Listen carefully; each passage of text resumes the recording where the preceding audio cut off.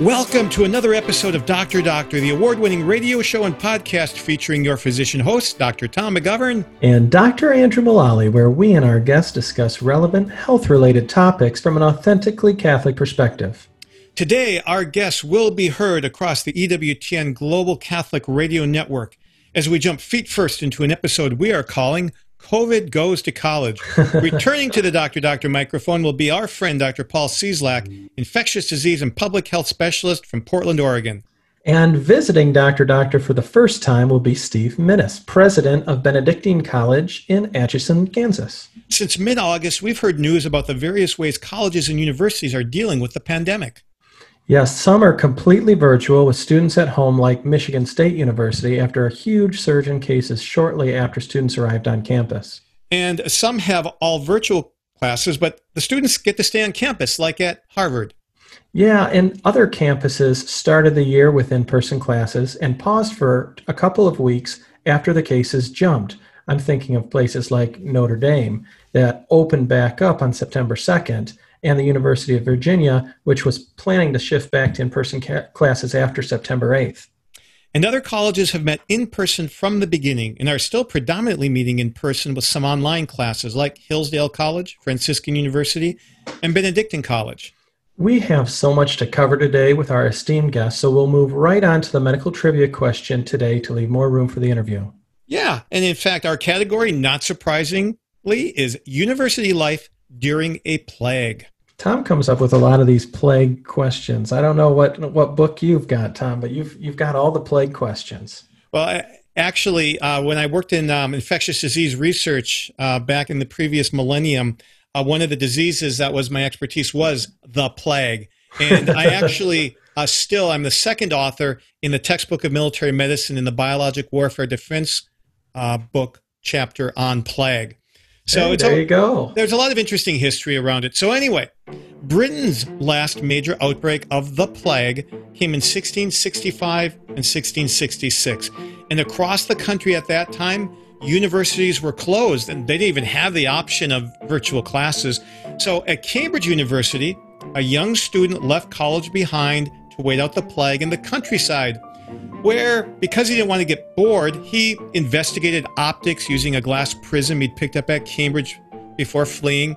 And then on another day or weekend, he invented calculus, and he also ended up describing gravity and the laws of motion, all in his year off from Cambridge. So who was this genius who made the most of his year in quarantine away from Cambridge University? You're going to have to hang on to find out the answer at the end of the interview, but we'll be back soon here on Dr. Doctor.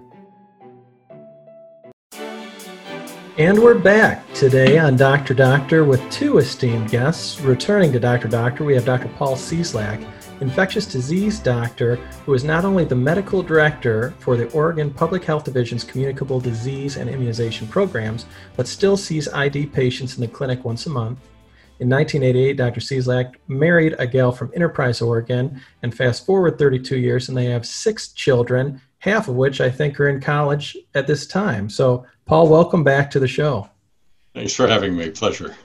And to help tell an interesting story about what's going on with college and COVID, we have President Steve Minnis of Benedictine University, where he got his bachelor's degree. He then got an MBA at Baker University, and he got a doctorate, a Juris Doctorate in law at Washburn University. So he worked in the county prosecutor's office and then 14 years for Sprint Corporation. But in 2004, he became president of Benedictine College, which is recommended in the Cardinal Newman Society Guide of Recommended Catholic Colleges. He and his wife, Amy, also a Benedictine graduate, live in Atchison, Kansas, and have 3 grown children. And I might note on a personal item, I have a daughter at Benedictine College, and I'm proud to do so. Steve, welcome to your first time on Dr. Doctor. Thank you, Tom. Appreciate you being here. I was really excited about having your daughter at Benedictine, but I'm very disappointed that none of Paul's kids have gone there yet. But we've still got a couple to go, don't we, Paul? Yes, we do. Mea culpa, Okay. mea culpa. We'll work on it. So, Paul, if you'd be so good, let's go back. The last time there was a major pandemic in the United States, 100 years ago with the flu, what did colleges do with their classes at that time? Well, they did a variety of things, and most of them would seem familiar to you. Some of them closed classes entirely. Many of them continued to hold class, but some of them required masking. For example, Stanford required masking.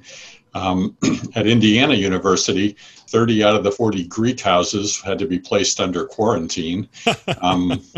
So they took a lot of the steps that we're hearing about right now, and with varying success. But remember, there's a big difference between the 1918 pandemic and this one, because back then the big mortality was among the young adult groups, kind of the college age kids, and this one we're seeing a different mortality pattern. So based on that, Paul, what principles should colleges follow now, particularly different from the ones they might have used with the flu back then, which was hitting the young adults?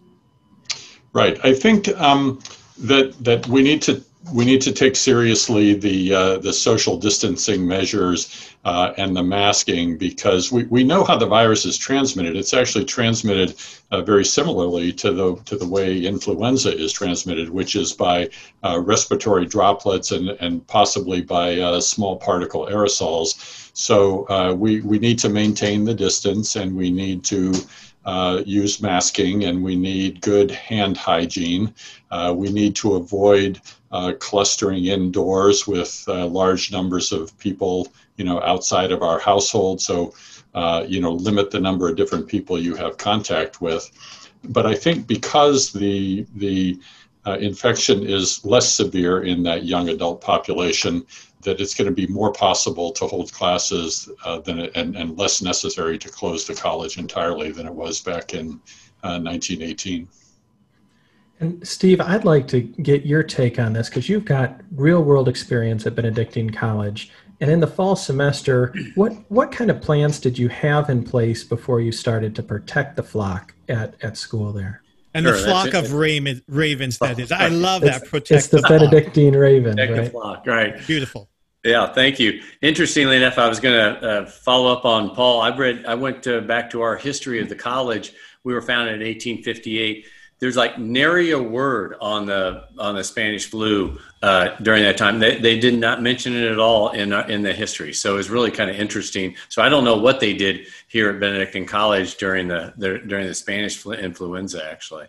So I thought that was kind of interesting. But like every college, I was going to give you a little history. Almost like every college in America, we shut down in March, right? Sent everybody home and went completely online for the rest of that semester. So when the summer came about, actually, we, sat down, we thought about it and thought about the impact on our young people. And so we came up with several commitments that we wanted to commit to. We wanted to commit to be open in a safe and healthy environment with a dynamic campus life, including athletics, with available faith programs, including the sacraments, with students in the classroom. And we wanted to do all that so we could remain open and true to our mission. So that was kind of our commitment. We gave that to our students. We gave that to our community. And everything from that moment on geared ourselves to those commitments to have, basically to be open with face-to-face education and to stay open. So we spent a lot of time in the summer doing things that we had never done before. We had to create a whole mitigation plan at the college in order to keep our kids safe and our whole community safe. So we created what we called Raven Safety, and this is a 50-page mitigation plan that we put in place that went all the way from student life to athletics, what we were going to do to keep our community safe and healthy, and be able to have class, have school in session. Probably the keys were very similar to what Dr. Paul just talked about, which was we required masking, distancing, so we had to spread out our classrooms so we would have appropriate distance in our classrooms. We moved school up 1 week because we wanted to end before flu season and what was at the time thought to be a second wave in November. And so we moved everything up a week. We canceled fall break. And then all our classes will be done by Thanksgiving, and our finals will be given at home after the week after Thanksgiving. And so that's been pretty common among colleges, isn't it? That shift. correct. Right. So we started seeing that happening. And so that we decided to do that as well. In addition to that, we have various protocols that happen when isolation and quarantine is needed. So yeah, you've got the Holiday Inn and another hotel in town for quarantine. the Quality Inn is our isolation hotel. And so it's kind of interesting how that's gone. I mean, some of the kids, I think, were excited until about day 2, okay, of 14. They needed to be in the hotel. So that we don't even give them a key. I mean, it's like isolation plus they don't even get a key. So, I mean, they're there and they can't leave. So how did this plan work once students got back to campus in August? Yeah, that's a great question, and I'm embarrassed to say that I didn't predict this, and I feel bad about this. But I think that I don't know if you two are seeing this around the country. You three are seeing this around the country, but this is what happened at Benedictine, and I think this is pretty typical, especially for small colleges. We all came back. We're a pretty national school. We have students from 49 different states. Most small liberal arts colleges will have maybe about 65% of their students from their home state. We only have 20% from Kansas. So we had students from all over the country coming in. And how many total, Steve, on campus? So about 2,000 undergraduates. And how many live on campus? About 15, almost 1,600 on campus. All right. Go on with the story. So they all came back. Some brought it with them. They were asymptomatic. So they didn't know they had it. They gave it to others. Others gave it to others. So we saw this peak early. And then I think what happened with our students, I guess I would say we clamped down a little harder. And then they realized that getting COVID is no fun. And making their roommates quarantine is no fun. And now we're starting to see this drop, okay? But kind of interesting, we tested everybody when they came back, okay? Of everybody that we tested, there were 38 positive cases, all 38 of which were asymptomatic. And so as you can imagine— And they brought it with them. They brought it with them. And so they tested, but it took 2 days to get the results back. So all of a sudden you have 38 asymptomatic people with COVID, not knowing they have it. All of a sudden they're with their roommates. They're not doing anything untoward. It's just they're, on the couch playing PlayStation, they're eating, and they pass it along. And then everybody since then. So we've had 136 total positive cases. 100 of them, 98 of them, have symptoms. Okay, and so the first 38 were asymptomatic.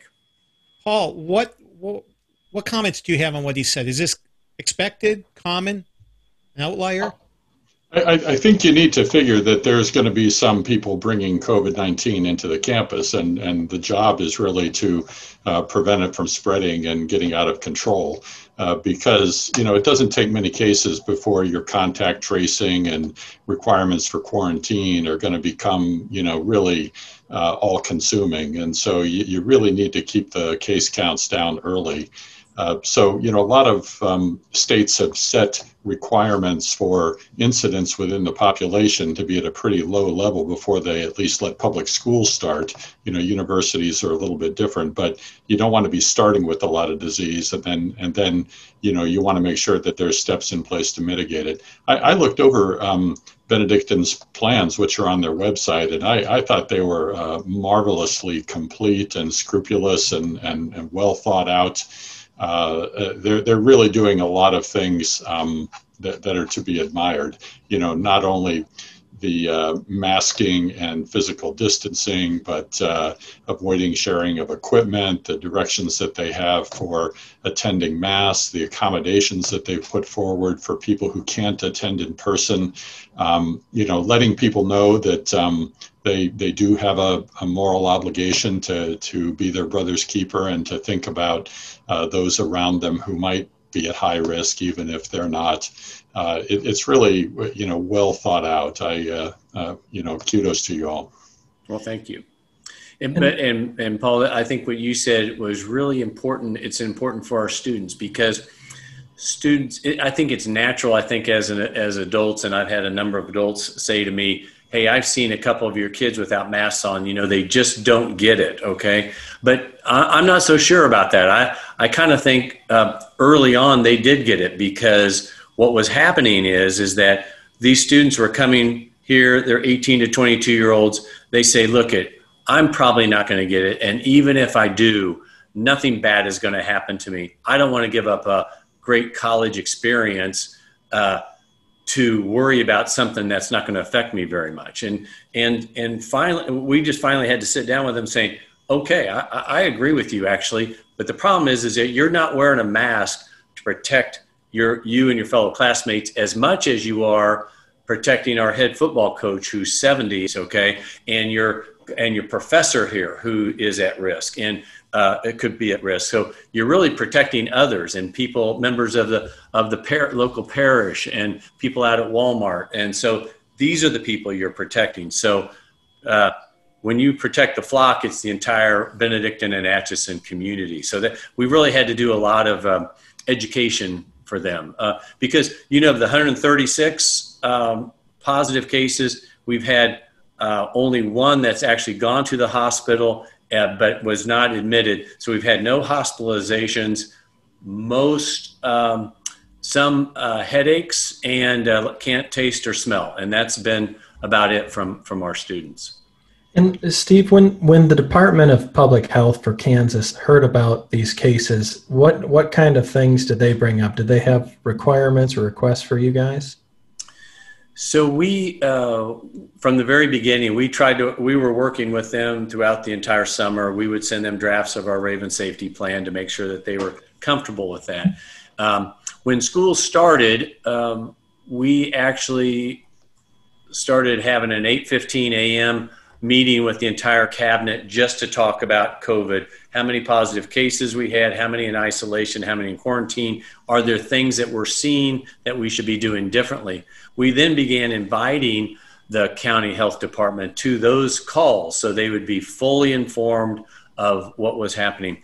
And I think it was natural that they became very concerned from their perspective. Okay, so from March until August, they had 80 some cases. Okay, let's say 85 positive cases. And then within about a 2-week period of time, their total number of cases more than doubled. So from their perspective, they were thinking, oh my gosh, they started getting calls from the state health department. You've got a real problem in Atchison. Your cases have doubled in 2 weeks. And so they sat there and said, okay, Benedictine College, you're causing all of my pressure, and so what are you going to do about it, right? And so in Kansas, they have I don't know about other states, I don't know about Oregon, for example, Paul, or Indiana, but in Kansas anyway, the county health department has the ability to issue orders to do things in their county to protect the health of their citizens. And so 1 week, at least that subsidiarity, something Catholics agree with. Yeah, I don't mind that at all. I mean, they're there on the ground. I had more problem with non-elected officials taking rights away from our citizens, but sure. I'll get to that in a second. But anyway, they called us one night and said, hey, we're going to issue an order to quarantine the entire campus. And I said, we have some other mitigation things that we'd like to put in place. We were going to redefine households to make it broader. So if one person in a household, it used to be if a person tested positive for COVID, we would take their roommate and quarantine them. But what we decided to do is if they were in a suite of, let's say, 8 total persons, we would now broaden the definition and quarantine 7 of the remaining 7 for 14 days and take the one positive, make them go to isolation. We also closed down our weight room. We thought maybe that was creating some issues, and so we closed that down. We expanded our masking requirement, and we really did more of an education to our students, and we said, let's see how that will work, okay? And they really thought quarantining was the answer, but they agreed to see if this would work for a period of time. And we actually saw it working. Okay. But then I don't know what happened, but they got more nervous again. And they, again, the next week then actually gave us the order that they wanted to implement, which really caused a lot of issues. And we were sort of disappointed with that. It kind of came at the last minute. We didn't realize it was coming. 4:30, we got an order to issue a quarantine of all of our students on campus and off campus for 14 straight days, and it had to go into effect that night. I'll give you a little of the details because it was shocking to us. So the order was, you're going to quarantine in your room. You're not allowed to leave for 14 days except 3 times a day. You can go to the dining hall, get your food, go back to your room, and stay there. You can't go to mass. You can't go out to exercise. You can't go to walk around. You can't go to class, obviously. I mean, you're there for 14 days. And then they ordered our off-campus students, who, by the way, are adults, and they have entered into rental agreements. They pay gas and water and electricity.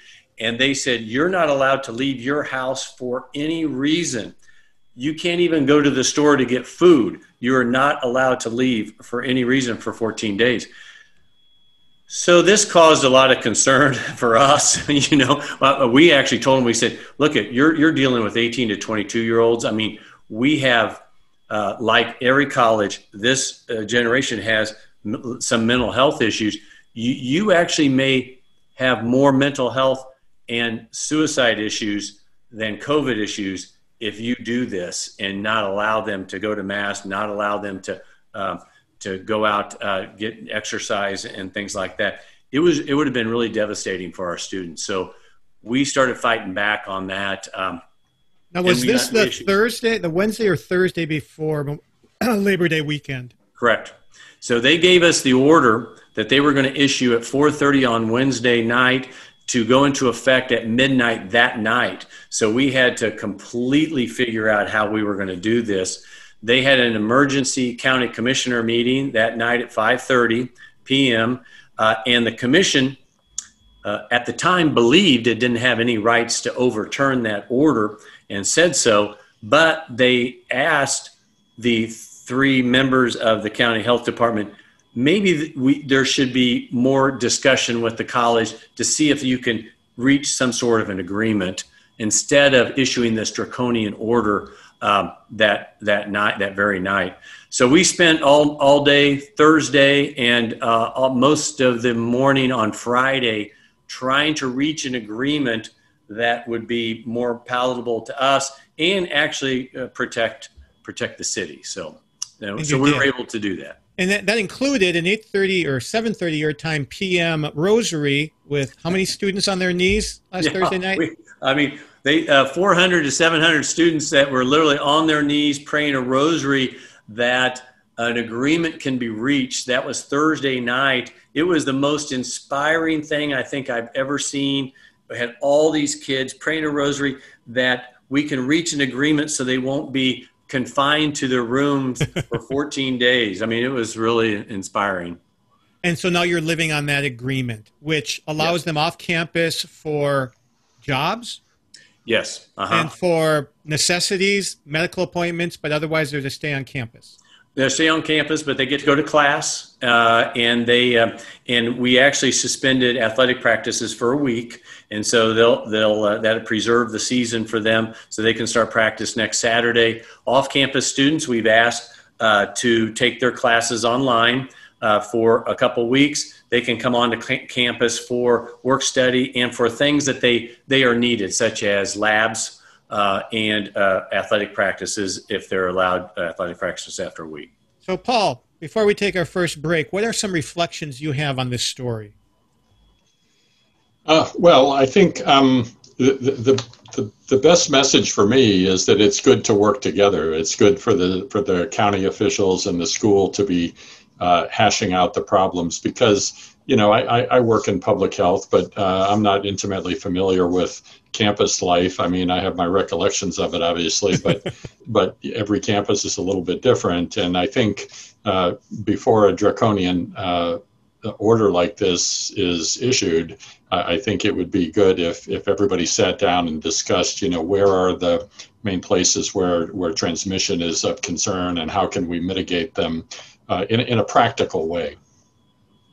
And Steve, have the numbers come down in the last week? And we're recording this on September 8th. This will air just in a few days. Yeah. But what have you seen in terms of case numbers? Yeah, so here on Mary's birthday, I'm wearing my blue tie with the fleur-de-lis in honor of Our Lady's birthday, yes. Right?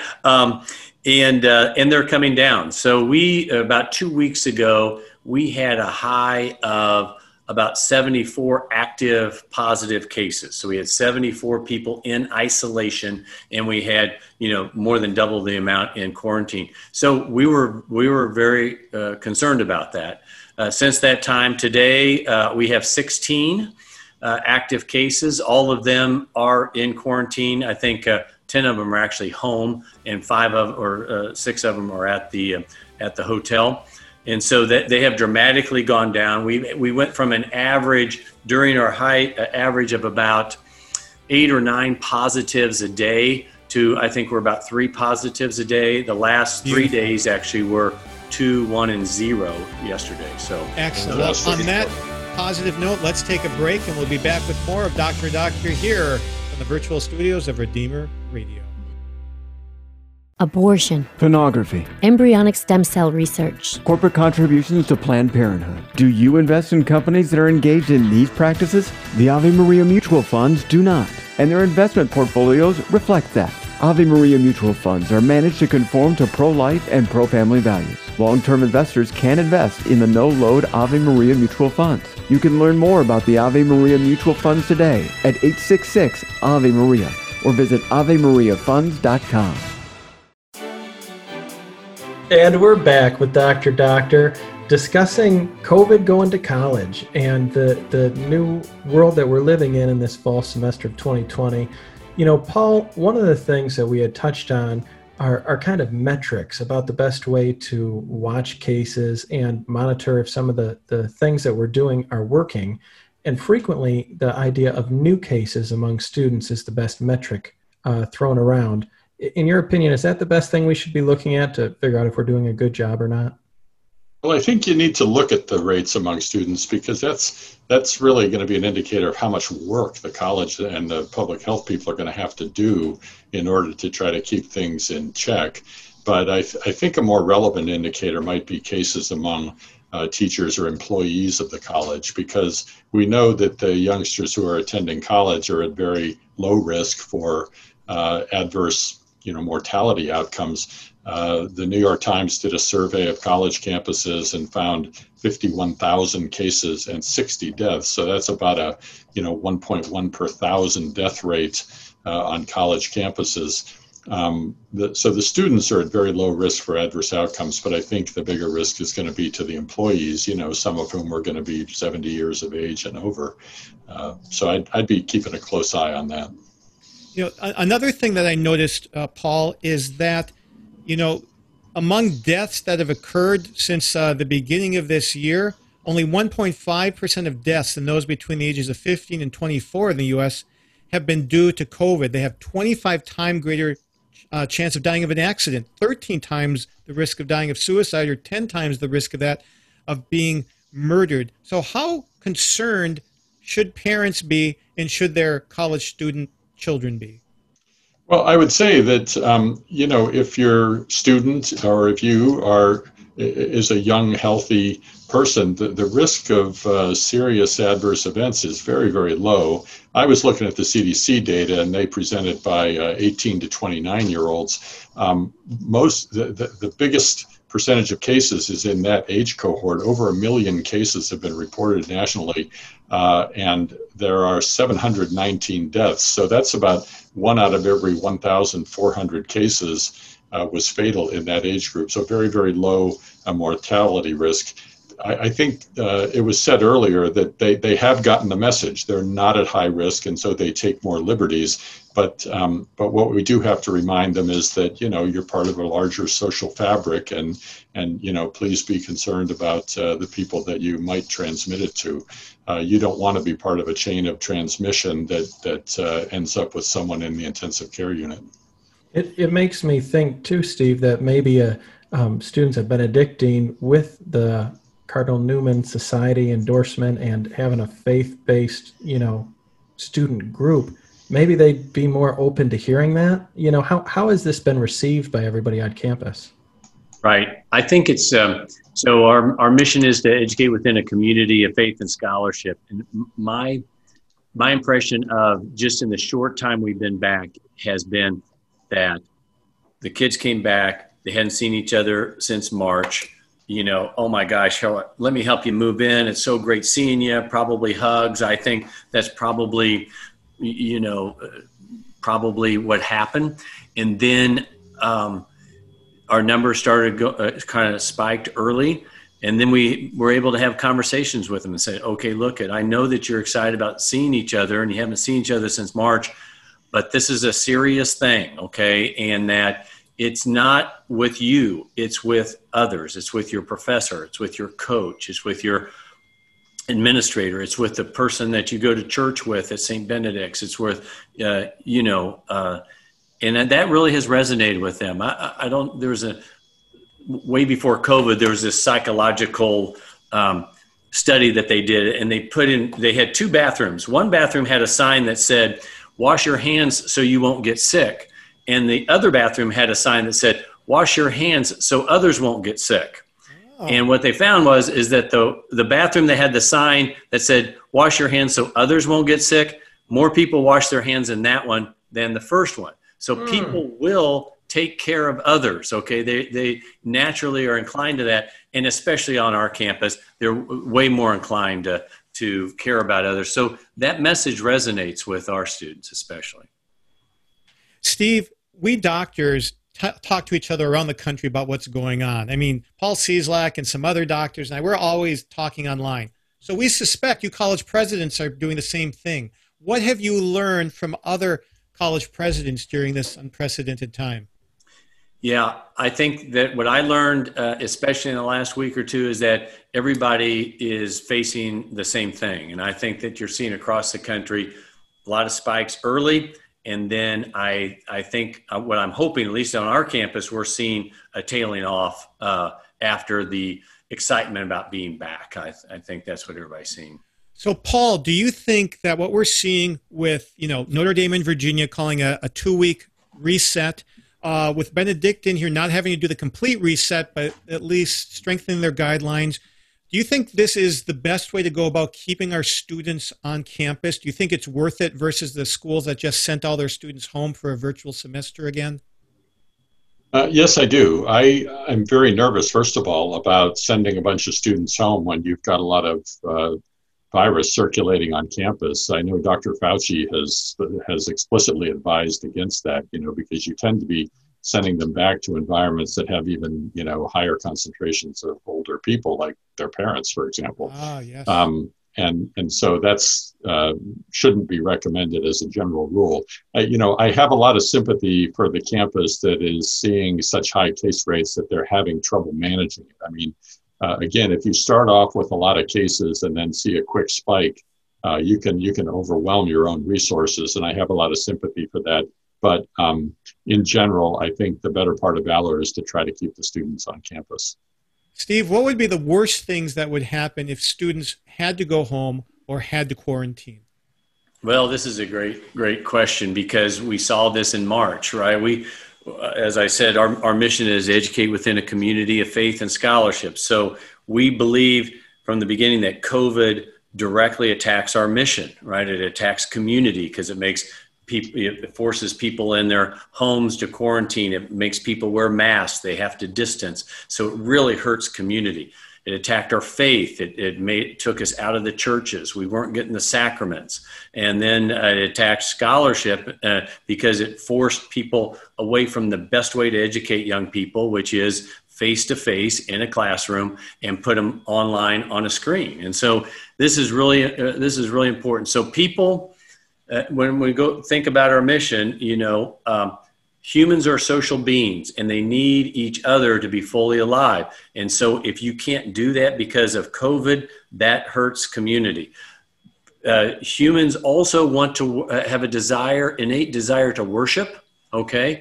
And so if you take them out of churches and they stop worshiping God, then they're going to start worshiping the internet or social media or politics or pornography. And so if you can put them on a Catholic college campus where there's access to the sacraments, I mean, that's going to be a lot better for them than to be at home where they start worshiping other things.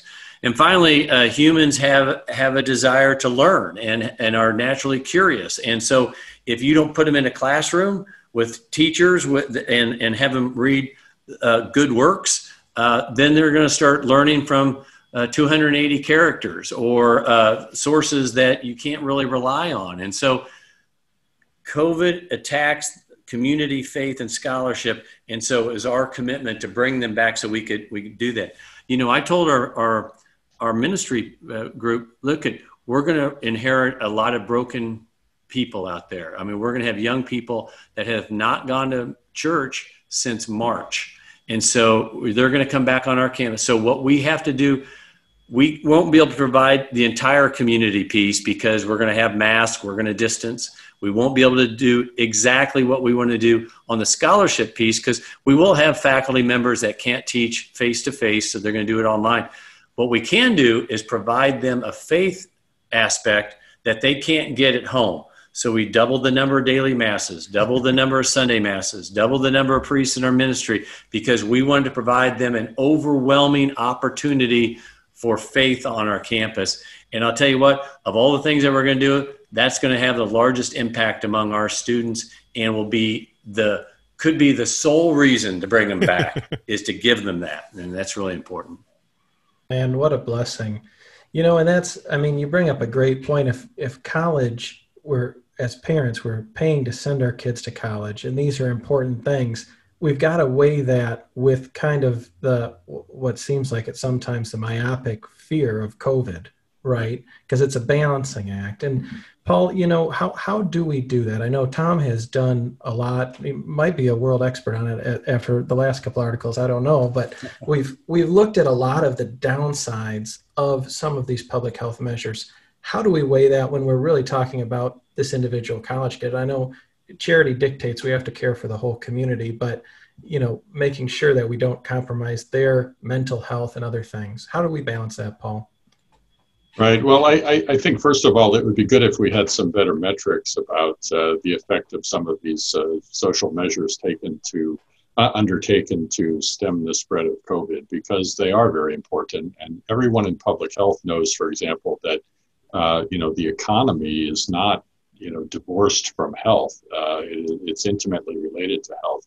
Obviously, the first things that come to mind are some of the mental health issues, but longer down the road are lack of education and a lot of the social consequences that come with not being able to go to school or not having live instruction. So it requires a mindfulness, and it requires public health officials to maintain a holistic perspective. We tend to be sequestered in our own little areas of public health. I'm in communicable diseases, so it's easy to see how it's easy to start thinking that communicable diseases are the only thing out there. But by listening to people and by considering all the consequences of the actions, I think that'll keep us in mind. I do think that attending in-person classes has all kinds of benefits that need to be seriously considered when you're undertaking any of these measures. Mm-hmm. Steve, I understand from talking to my daughter, I've seen the protocols, the updated ones. At what point would the protocols be so onerous that it might be better not to be on campus? In other words, how do you balance, the distancing? You're right, you can't do community the same way. What would be too much? Yeah. That's a great question. Probably the greatest strategy we had was have the county threaten 14 days of isolation in your room, because now anything we do is awesome. It's not that, right? But, yes. So they helped you by doing that. Exactly. I say that facetiously because you ask a really, really important question. I don't know what the tipping point is, because of our mission is community, faith, and scholarship. But yet we tell these kids, you have to wear a mask and you have to socially distant. That really hurts community. And so the students start asking themselves is, I'm not getting the full experience here because COVID is not allowing me to do that. I mean, one thing that we've noticed, we've gone for a couple, we're going to start in the second week now of grab and go at dinner. Okay. So in other words, what we thought there may have been spread in the dining hall because they're sitting around a table. Sure. We have taken chairs out, but our kids love each other. They grab chairs and push them next to each other. And so we were worried about that. So we went completely grab and go, and the kids sit outside now. It's really nice. We got tents everywhere so people can still, eat, but that's the only time they actually get to see a fellow classmate's face is during dinner. I mean, they don't even know what their classmates, what their schoolmates look like because they have, except during dinner. And so they will have the longest dinners on record, and they'll keep food in front of them because they can say, hey, I'm still eating here because I want to, build community. And I get that, but that is a concern. So you asked a really great question. I'm not sure I know what the tipping point is, but you've heard the phrase, is a cure worse than the disease? Yes. And so we have to continue to ask that of ourselves. Now, Paul, something I learned yesterday is my youngest daughter, who's at Hillsdale, said that after their initial 2 weeks of doing symptom checks, temperature checks, and every student every day, no spread, they are allowing now their dorms, which are small, but in the dorms, they don't have to wear masks anymore. What do you think of the wisdom of that? Does that make a certain amount of sense to try to allow more community, or might that be going too far, even though they have 2 weeks with no cases in those little communities? Well, that's really remarkable that they don't have any cases. And if you really have no virus, then there isn't so much of a reason to insist on the masking. But they're certainly going to be at risk if the virus is reintroduced by, say, some other person coming from off of campus and bringing it in. And if they're not doing the masking and social distancing, then they're going to see a lot more spread. So it sounds to me like it's a calculated risk, like, we're going to reap the benefits of the social interactions, keep our fingers crossed, and then hopefully jump on it soon and reinstitute the social distancing and masking if they start to see any cases at all. And they still wear the masks in the classroom buildings, other buildings on campus. It's just in their dorm where they don't have to do that anymore. But again, it's back to the last question with Steve. How do you balance the sense of community with the public health needs? And it's part art and part science. Exactly right. And I can't give the answer for any specific situation. It may well be that they've got their disease rates down low enough where they can try to more closely approximate normality. But you have to be hesitant, and you have to acknowledge that you're accepting some risk when you do that. Yes. As we're looking forward throughout this semester, I know, Steve, you had mentioned, like many of the colleges, ending before Thanksgiving and having that time off. Are there any special guidelines or instructions you're giving folks prior to returning potentially in the spring semester? Boy, that's a really great question. I've been, kind of dreading this whole decision-making process that's going to happen in November because I don't know what our end game is here, right? I mean, I think everybody's thinking that. I don't know. Actually, Paul, I'd love to hear that. I mean, is the end game we have to kind of wait until we get a vaccine and then we'll be able to get back to normal, or will the virus just kind of peter out? And I don't know. I'm anxious to hear kind of what you think. Oh, what do you think? Well, my best guess is that yes, the end game is the vaccine, because we've got a long way to go before we develop enough population immunity really to start thwarting transmission. So until then, it's going to be a lot of the non-pharmaceutical, masking, distancing interventions that we can undertake to try to lower the transmission rate. So then back to your question, Andrew, what does that mean for a college? I guess you probably go through the same decision-making that you went through in the summertime. We would be still committed to coming back. I mean, I'm dreaming of a vaccine that would start to get distributed, I would hope early 2021. I mean, this is kind of what people say. I don't know if they're optimistic or not. And Paul, you probably have more insight than I do, but, frankly, our students are going to be the last ones to get the vaccine. You're going to do front line. And so I don't know how fast it can be. Even if you were ready to send out a vaccine in January, I don't know when our campus would get it. Paul, do you have any thoughts on that? Well, the talk that I hear coming from the Federal Advisory Committee on Immunization Practices seems to be, they're going to give it to the highest risk people first, which most of your college students are not going to be. So it'll take a while before supply gets ramped up enough that vaccine can be given to the lower risk people. They're looking at healthcare providers, essential service providers, older people with comorbid conditions that put them at high risk first, and then further down the line, your younger, healthy people. And then I keep hearing, I'd love to hear folks on this program, but I keep hearing optimistic possible approvals maybe in the fall, and then possible January or February. Yeah, we're going to be interviewing one of the best vaccine experts in the country on October 6th to air that following weekend. So in about another month, Steve, we're going to have some great information for you. Because great. Operation Warp Speed hopes to have a vaccine available November 1st. That's very optimistic, but we'll have updates for you. Absolutely. Stay tuned. Doctor to doctor. That's right. We love it.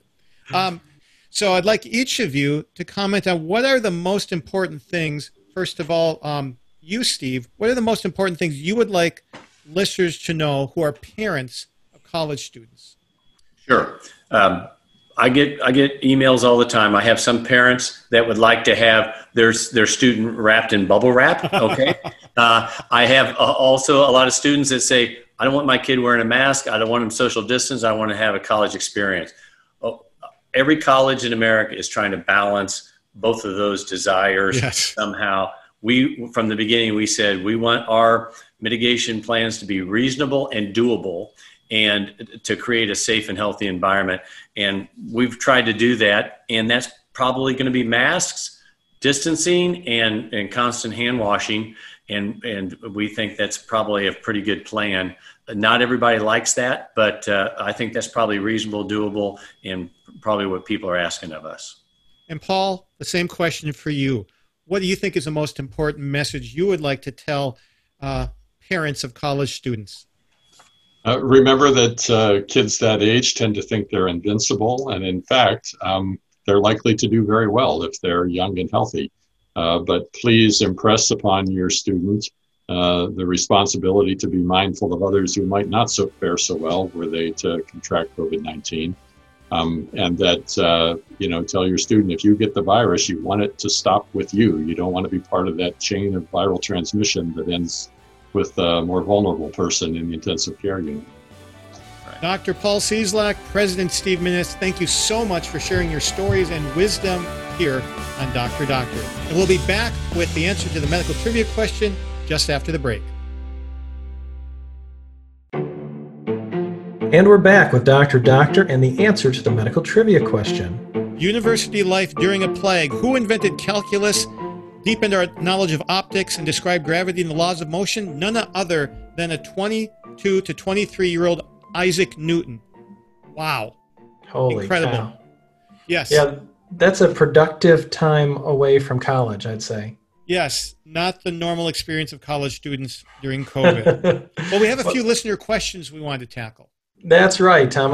We've got a message here from Gail, and she asks if students should be required to wear masks at Catholic schools, K through 12. What do you think? And I think when will the mask mandate end? Yeah, after listening to Paul Cieslak, I mean, if older students are in college are doing it, the younger students, as they are able to wear it, if they're old enough, and typically they're using like age 8 as a cutoff some places, age 3 other places. I don't know the right cutoff, but I do know that we're trying to protect the older relatives and people in their circles, not just themselves. So yes, I think it is reasonable. But also, if you can space them in large rooms, it might be reasonable at times to have their masks off, and those are local decisions. Well, and Tom, there's a follow-up question about dangers, health dangers to wearing a mask all day long. What do you have to say about that?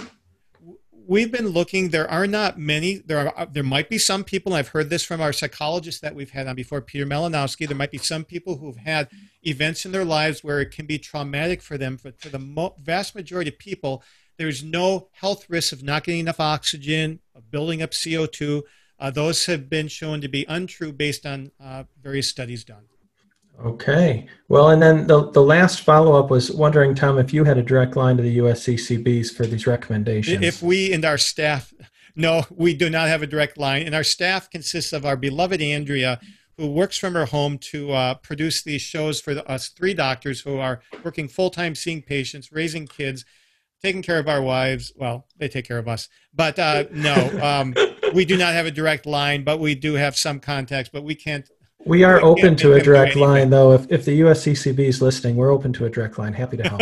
But we do have CMA members on their committees, and they have been appreciative of the guidelines for masks, and both Paul Cieslak and I are on that little working group. That's good. Well, that's good. That brings us to the end of another episode, and we thank you for listening to it, the award-winning official radio program and podcast of the Catholic Medical Association, your very own Dr. Doctor, brought to you from Redeemer Radio on the EWTN Global Catholic Radio Network. Please share the good news of this show with a friend. Invite them to listen on their favorite podcast app. And be sure to rate and review our show to help new listeners to find us. And please send us your questions or tell us how something you heard on Dr. Doctor changed your life. We've got several good episodes coming up, so be sure to tune in next week for your appointment with Dr. Doctor. This is Dr. Tom McGovern. And Dr. Andrew Mullally signing off until your next dose of Dr. Doctor. Dr. Doctor is the official radio program of the Catholic Medical Association, whose members are dedicated to upholding the principles of the Catholic faith in the science and practice of medicine. The views expressed on Dr. Doctor do not necessarily represent those of your co-hosts or the Catholic Medical Association. Find our past episodes and keep up with the latest from Dr. Doctor by subscribing in your favorite podcast app and following us on Facebook. Get links to follow and subscribe or submit a question for our doctors by texting the word DOCTOR to the Holy Cross College text line at 260-436-9598 or visit redeemerradio.com/doctor.